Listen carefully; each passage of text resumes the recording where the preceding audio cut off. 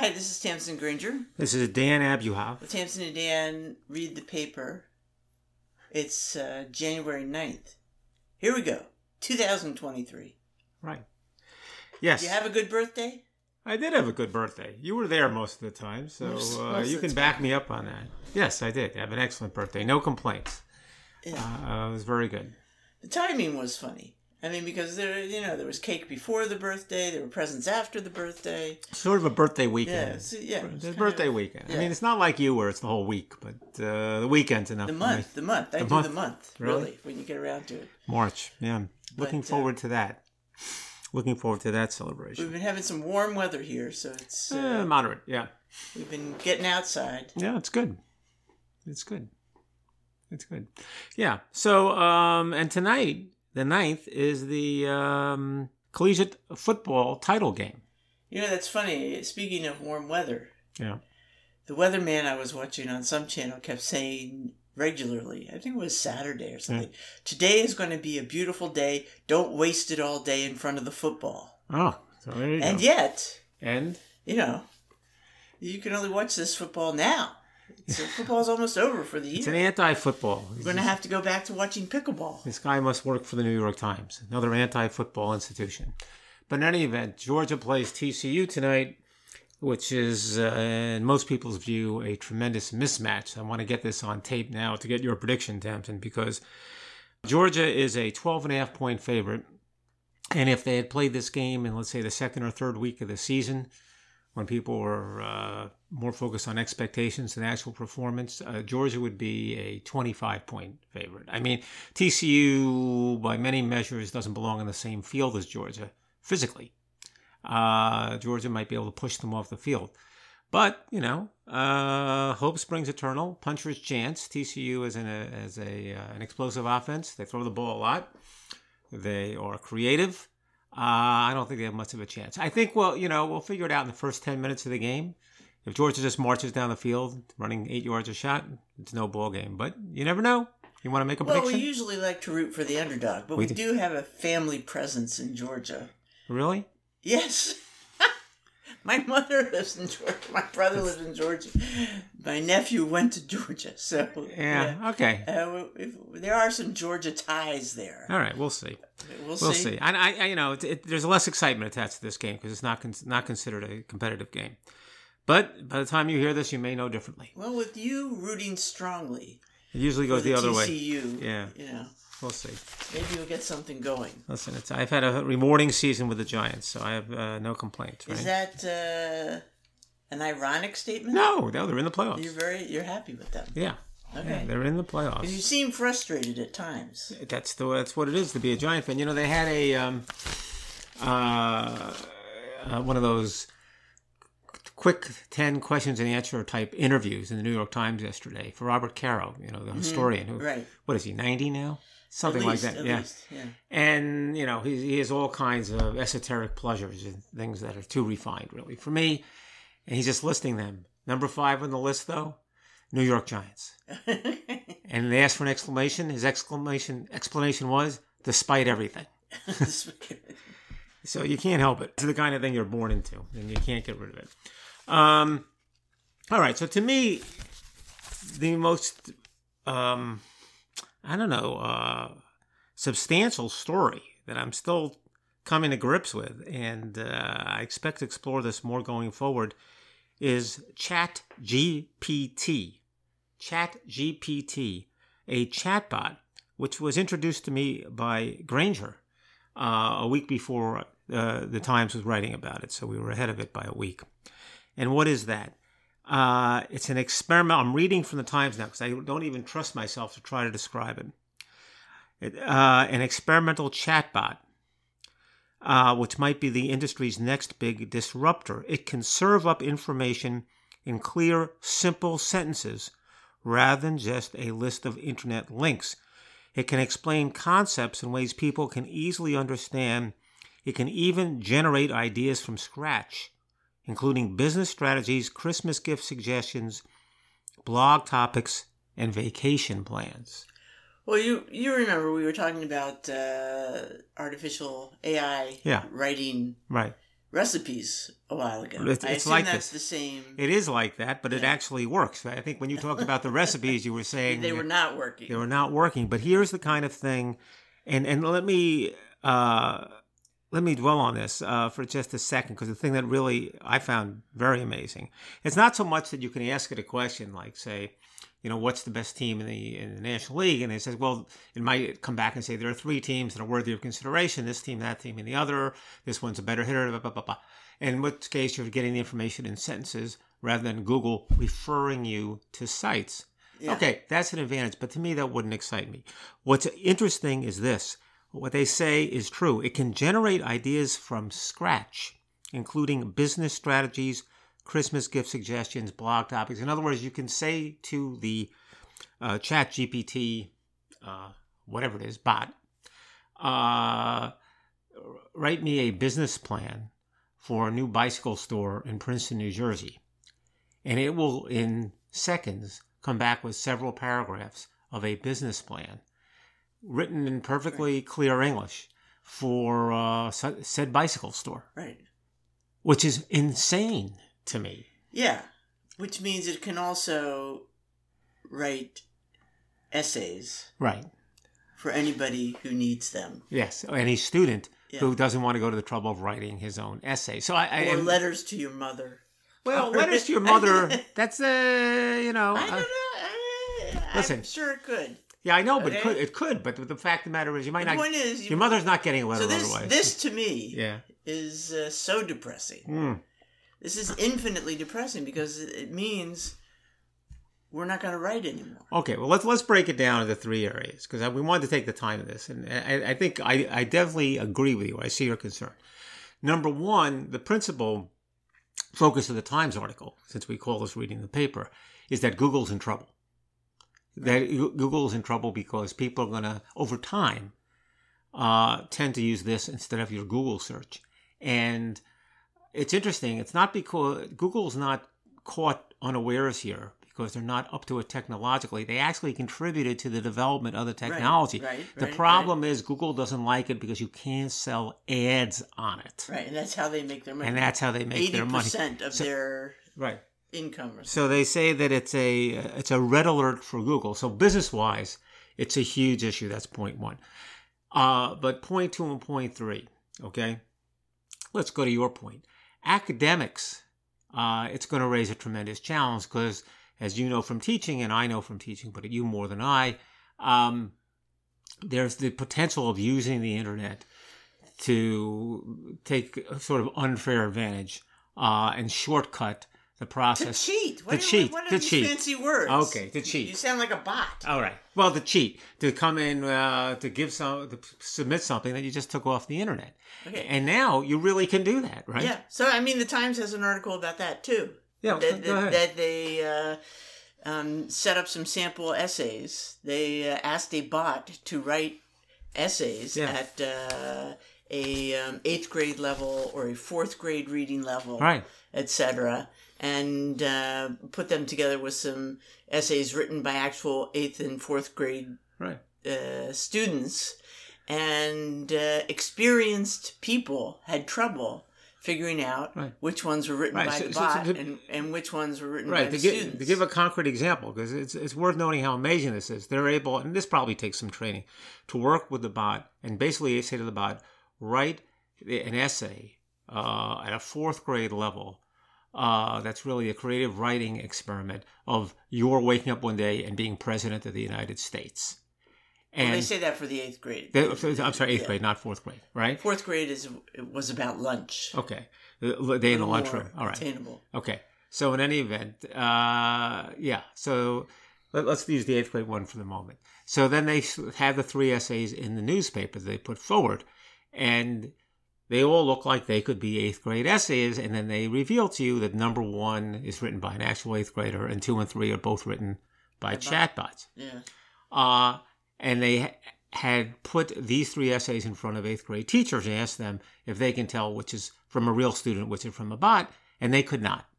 They could not. The only source that could tell was another bot. Yeah. Another bot could tell. So there's no question. But the 4th grade. Yeah. Actually, the panelists could figure out. Oh, they could? Yeah, that one was written by the bot. Just because, and I could too. It was just some phrasing and some words, like opportunity. Yeah, I think there was. I'm grateful for the opportunity to have lunch with my friends or something like that. They also had dialogue ridiculous. or something like that. And they said a fourth grader would never write dialogue. Right, so that was... But you can, but obviously, it's a potential for having a student who's clever with this, getting all their writing assignments done this way. Well, I don't think you have to be too clever about it. I'm being nice. It's going to be available to anyone. All right, so that's a problem. But then they raise this other issue. That's a problem. But then, yeah.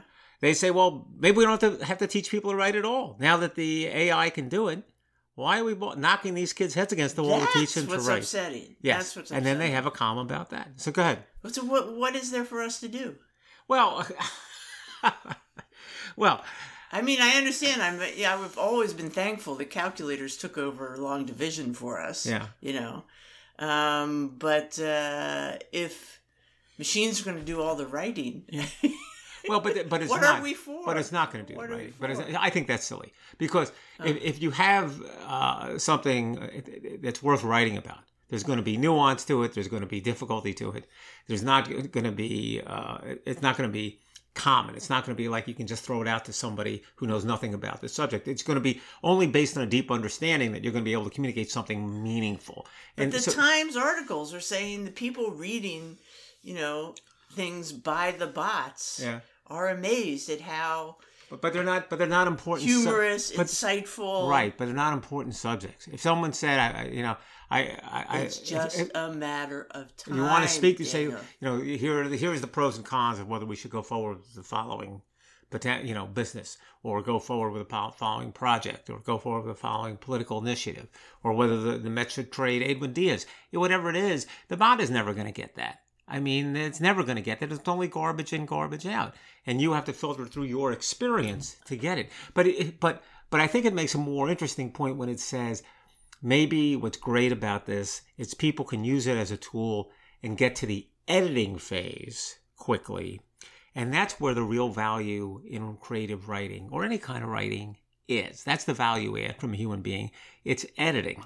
Well, that's the one thing students don't understand, right? And several that's people a in the point. Article mention that, right? Because when you submit that paper or essay, and then your teacher criticizes it, the next step should be to use the criticism, the suggestions by the teacher, to get to the next iteration, the next draft, and really for most assignments it just ends there. It's just like you submit it, the teacher gives you feedback, and boom, you just get your grade. And this is I'm teaching, and that's not what writing is really about. So I am teaching law students, and I am saying to them, and I spent a lot of time on this.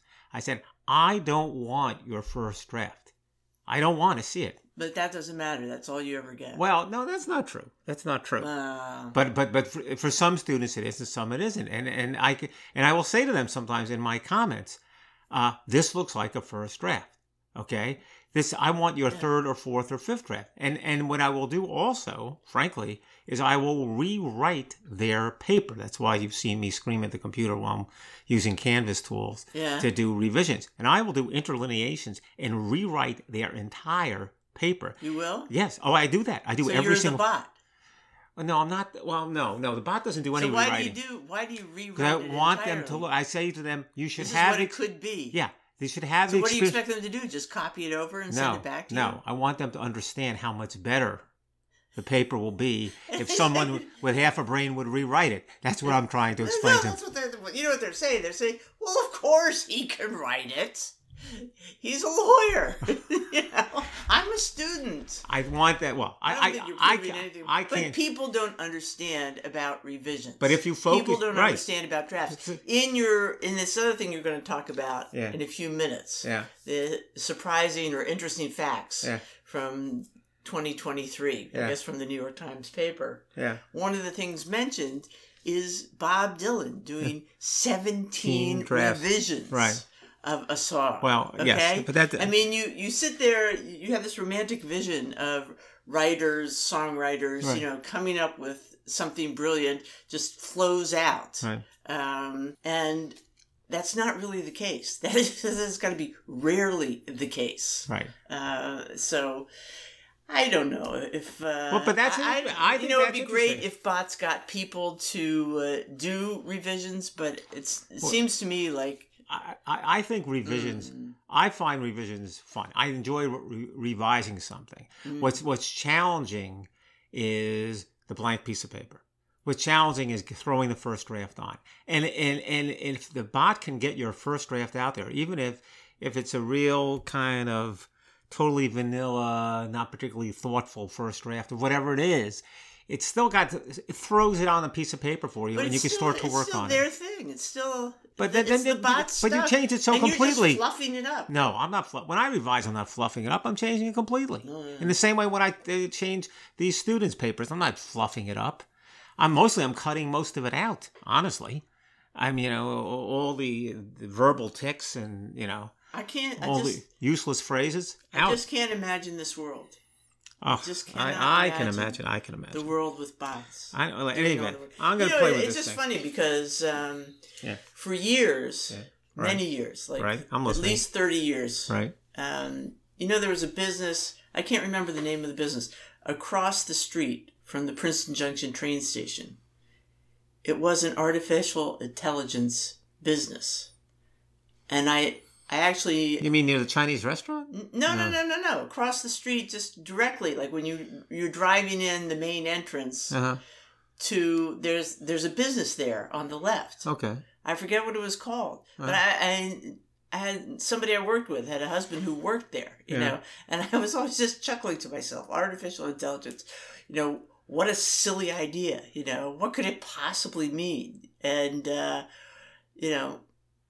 well, didn't the guy... Years later. It's a reality. 30 years later. Well, it's something everybody's beginning to use. And to me, it was just a joke. Didn't the guy who was the subject of A Beautiful Mind, didn't he live across the street from the Princeton Junction train station? That was on a different street. Okay. It wasn't his house. This was... All right. Other people remember the name of the business. But, it was... I'm sure they've moved on by now. They have a much bigger building. Okay, it's a real thing. That is the biggest story by far of. I know people are very excited about the votes for the Speaker of the House. Talk about depressing. Who cares? What? Talk about depressing what? Oh. The Armand Gamache television series. It was depressing. It almost caused a rift in our marriage. It's awful. Why is it called? Because I suggested that we watch it? Well, first of all, we got to tell people what we're talking about. We're talking about you are a big fan of... Yeah, the detective series that we talk about every other time by Louise Penny. Yeah. I'm a fan. I happen to listen to those stories. Right. I don't read them. And the main character is Armand Gamache. Inspector Gamache. Inspector Gamache. And takes place in Quebec. Right. And takes place in the town, usually the town of Three Pines. Right. So the television series is called Three Pines. And I'm not alone. I mean, people love Gamache. Right. He's an amazing, thoughtful, intelligent, humorous. She has a huge amount of readers, and if you go on... He's a great I was thinking of buying you a gift for Christmas, and you put in Inspector Gamache. There are 100 items. You can buy a sweatshirt, you can buy a coffee mug, with Gamache's name, with his visits. He's a policeman, but he dresses like a professor. Right. He quotes poetry. He's a heartthrob. He's interested in art.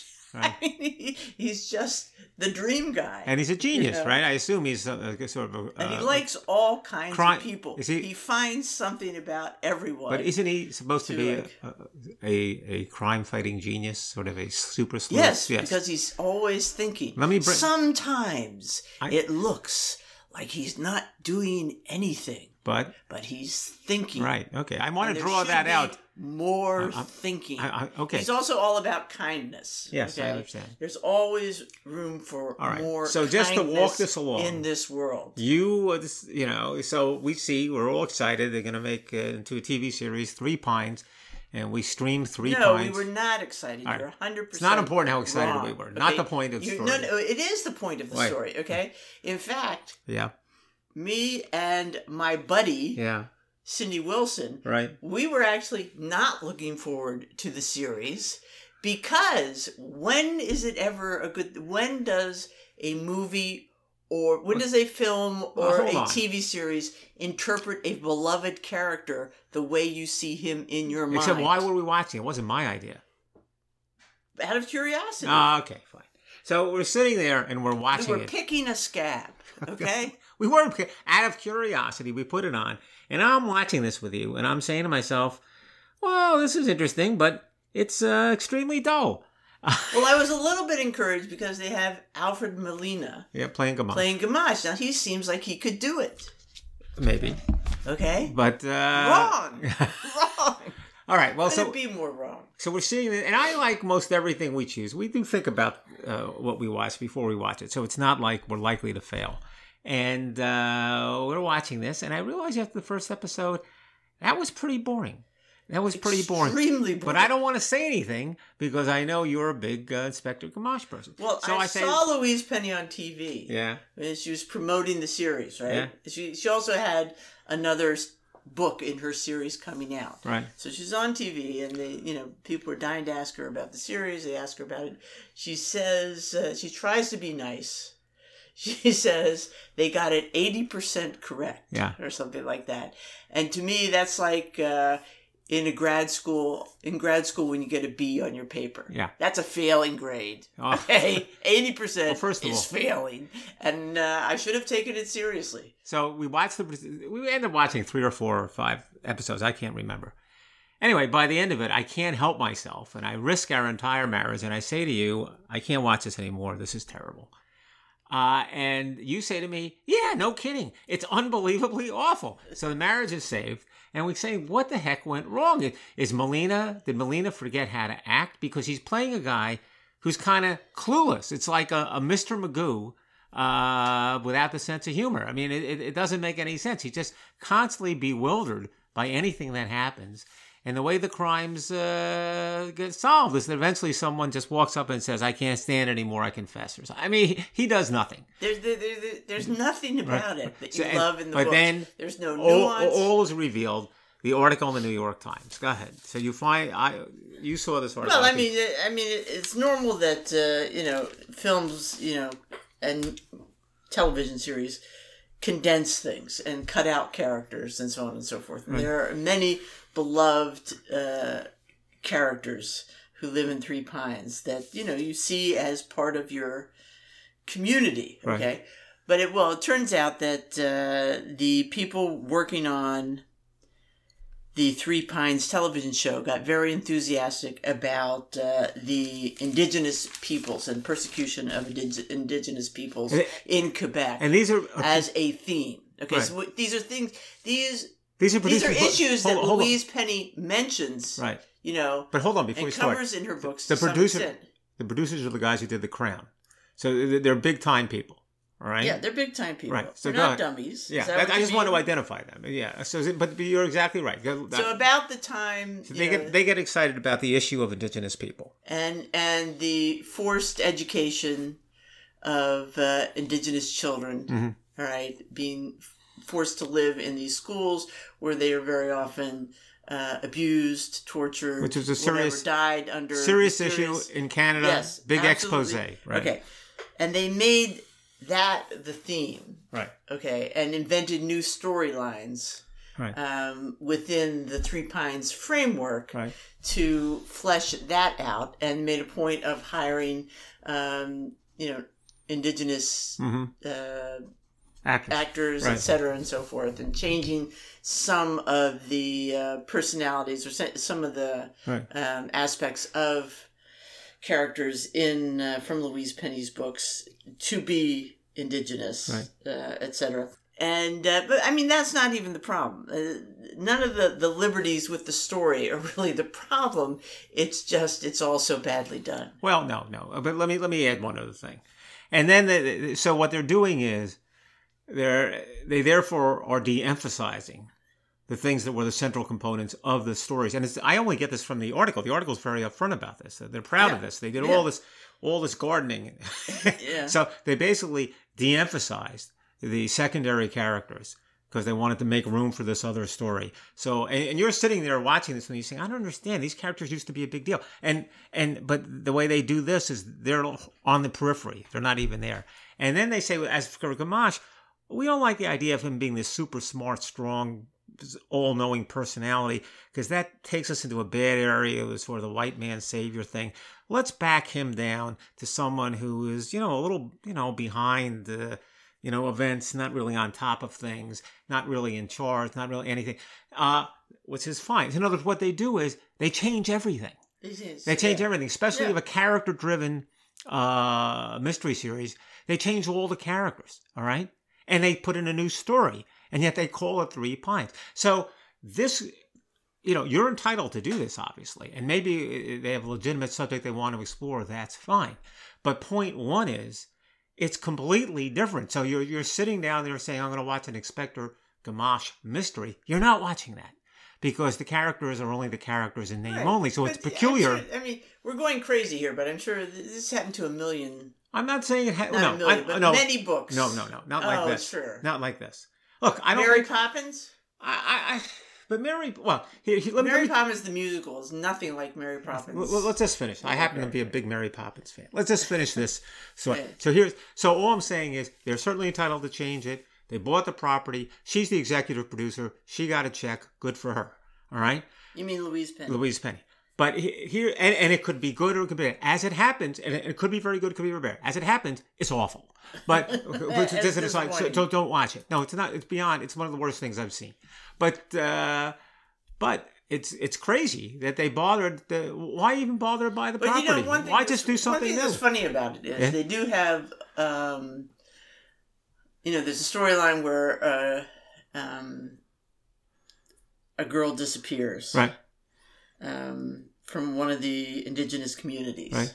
And her mother ends up committing suicide. Right. And even the indigenous actor who plays a character in the story says, that just didn't resonate with me. Yeah. That didn't make sense. I don't see, the indigenous women that I know would be strong. Well, they I will say that, but that's almost a nuanced view of it. I remember saying to you at the time, I just said to you, this doesn't make any sense. Why would this woman commit suicide? Yeah. And the explanation is, well, they thought that would work to sort of emphasize. The whole thing's so mechanical and so not driven by the way people actually behave. That's what makes it impossible to watch. They did that on purpose. I know. To prove that Gamache wasn't infallible. Yeah. In other words, to give him a failure. He couldn't save. He was trying to help this woman and he couldn't. Anyway, so you're right. It's just a disaster. But, for books that are so wonderfully full of human characters with human characteristics, they swear, they make mistakes, they, are good cooks, they are bad cooks, there's all kinds of... Her books are full of, travel porn, food porn, just poetry porn, just everything you could enjoy in a book. And all of this is completely... So what we are watching is a show called... What are you laughing at? It's Trapped. Trapped. Because Trapped is none of that. None of that. Okay? Trapped is bleak. All right? With a capital B. Yeah. And yet it's engaging, entrancing. Compelling. And compelling. I don't love the main character the way I love Gamache, but I do sort of love him, which is a surprise because when you first meet the police, inspector, Andre, I don't know his last name. Yeah. He seems kind of sluggy and forgettable. It's Andre Olofsson, and what's interesting, the character is played by an actor named Olafur Dari Olofsson, and you might say, is Olofsson a coincidence? And don't get me going on this, but Olofsson being the third name in Iceland is not a last name. It just means son of.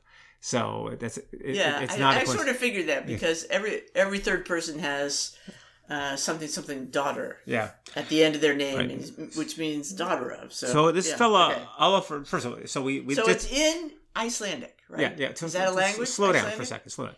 It's an subtitles. Slow down. It takes place in Iceland. It's an Icelandic production. It's the most expensive television show ever made in Iceland, 5 times what was previously spent on a television show in Iceland. Terribly ambitious. The first one was made in 2015. We're watching the second season. There's a third season that's on Netflix. It's not called Trapped. That's called Entrapped.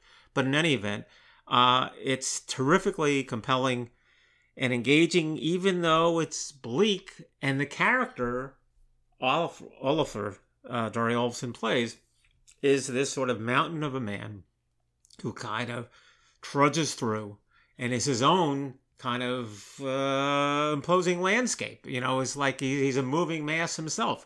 Yeah. And says things very little. never go well. Never go well. I mean, there's no... It's not in black and white, but it could be black and white. Well, there is the landscape is outstanding so bleak. scenery. Yeah. Okay, but it's not cute country cottages or anything. Yeah. And there's no luscious food or costumes. Well, but it's called anything. It's People called, always. You know what this is called, Tamsin? What? It's called Nordic noir. Okay. That's it, okay? Yeah. Just so we're clear. But here's something. Olafur Dari Olafsson has been... let me just say. Yeah. Compared to this, Three Pines? this series. Yeah. All right. Compared to the Swedish Nordic noir we've watched. Yeah. Okay. Makes the Swedish detectives seem like a laugh a minute. But we enjoy it. Right? We do enjoy it. It's compelling. But here's the thing that you're not going to get. We saw this guy, Olafur Dari Olafsson, in another series. And I didn't realize it until I was doing some reading. And I don't expect you to get it right now. Okay. But when I tell you, a light bulb will go off. No one's going to see this. In The Tourist, the violent bad guy, big guy with a cowboy hat. Oh, really? That was him. So he's an international star. He is. Oh, here's the best part about him, right? Again, it's all in Icelandic. We're watching with subtitles, and it seems like it's on Mars, right? Yeah. He's born in Connecticut. His parents were Icelandic, come to the U.S. The father's studying medicine. He's born in Connecticut. When he's the age of 4, they go back to Iceland. Okay? Uh-huh. So we have a friend, Perry Stave, who has moved to Iceland, taken a job in Iceland. She finds that country just incredibly compelling. And now, to a certain extent, so do we. The language I find... Well, the language is impossible. Is I can't get head nor tail. But they speak English. They speak some English, yeah. But it's funny that we're so entranced because it is definitely the opposite of everything. It's no great creatures great and small. No. I'll tell you that. But it's worth a try. Trapped. All right. So not Entrapped, but Trapped. Right. But what's confusing is the third season is called Entrapped. It's on Netflix. But the first 2 seasons are Trapped on Amazon. But you've got to be careful because there's something else called Entrapped, and it's just like a horror movie or something. Right. So, don't watch that.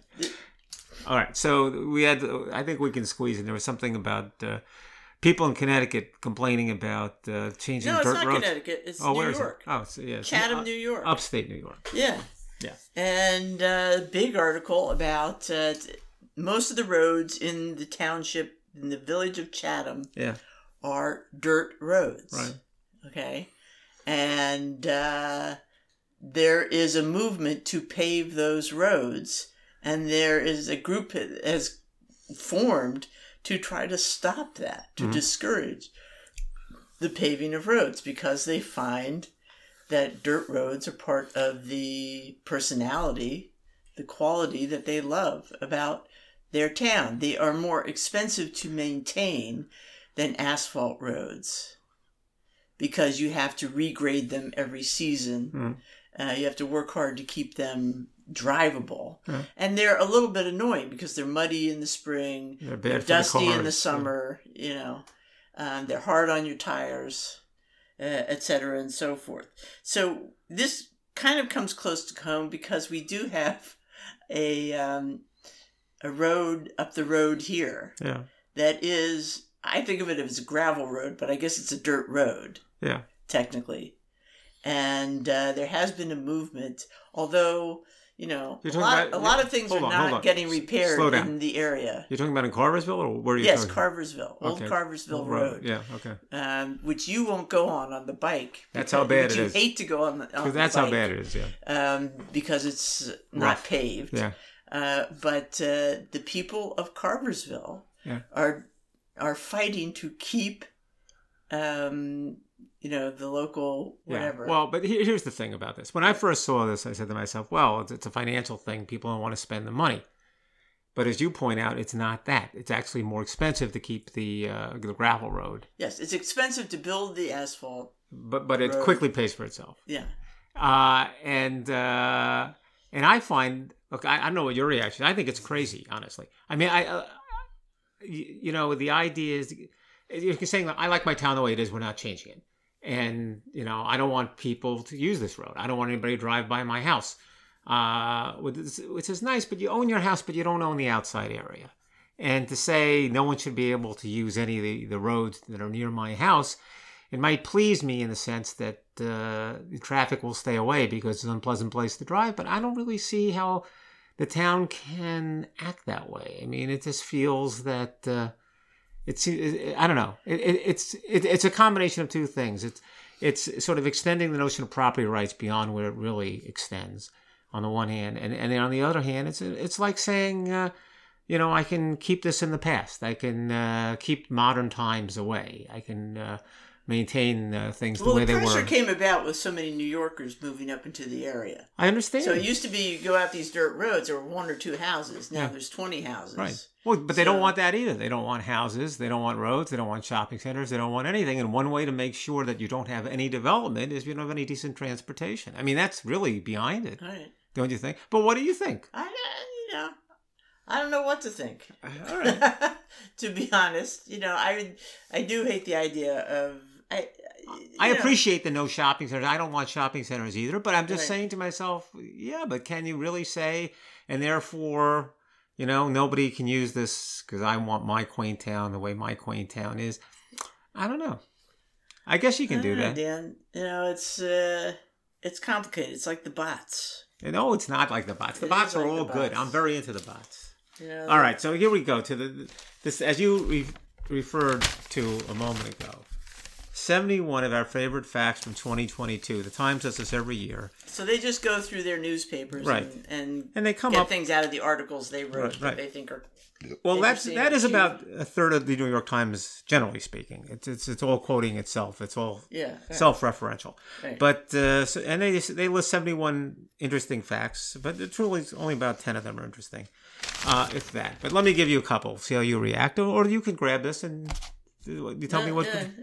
All right, here you go. In the 1950s, it took an average of 35 years for a word once coined to qualify for entry in the Merriam-Webster dictionary. Today, just 11 years or fewer.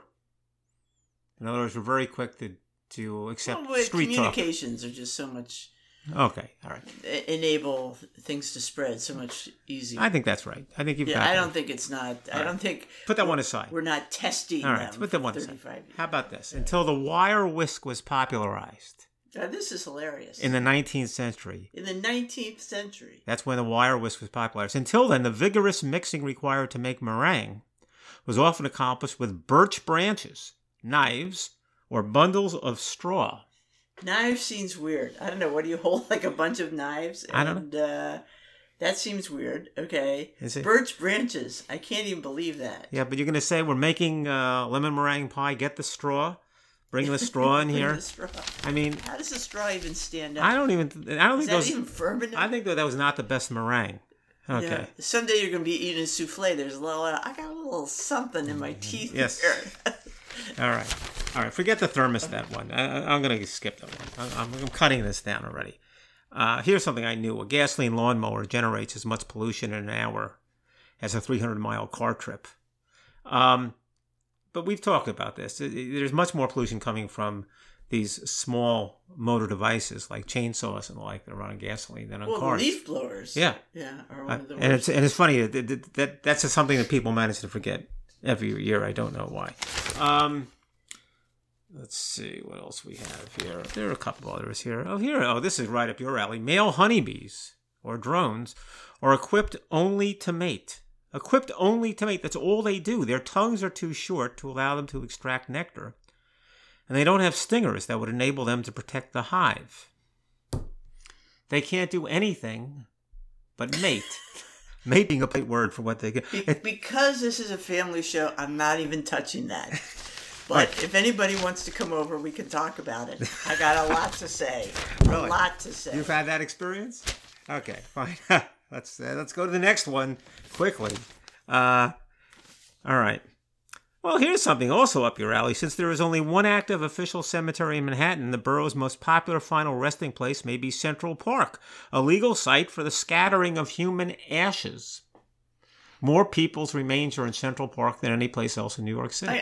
I guess I can see that. All right. There you go. All right. Just a couple more. And I said this to you the other day, and here's more specific information. George Washington grew cannabis on his plantation, and Thomas Jefferson came up with new ways of threshing the fibrous, fast-growing plant, which they cultivated for hemp. So they say. Hemp. Yeah, right. That's what they always say. That's for hemp. I'm just going to weave some potholders with this. Exactly. And here's the final one, which I just have no explanation for. In addition to diaper changing, sewing, and food prep, students at Norland College, a prestigious nanny school in England, receive training in martial arts and evasive driving techniques. Those Brits are always thinking, you know? Doesn't that sound like it's from a movie? What I wouldn't do for a nanny with evasive driving abilities. Yeah. That would have been handy. Yes. That would have been great. All right. So that's all we have. It's we got to get ready for the big football game tonight. I don't know what you're planning. You get one of those 7-foot hoagies or something like that. Right? Is that your plan? Well, that's an idea. One of those male honeybees. Okay, there's always microwave popcorn. Yeah, that's another way to approach it. All right, so until next week, this is Dan Abuhoff. And Tamsin Granger with Dan and Tamsin read the paper. Tamsin and Dan read the paper. I'm giving you a promotion. It's your birthday. I appreciate it. Okay? See you next week. All right, happy 2023.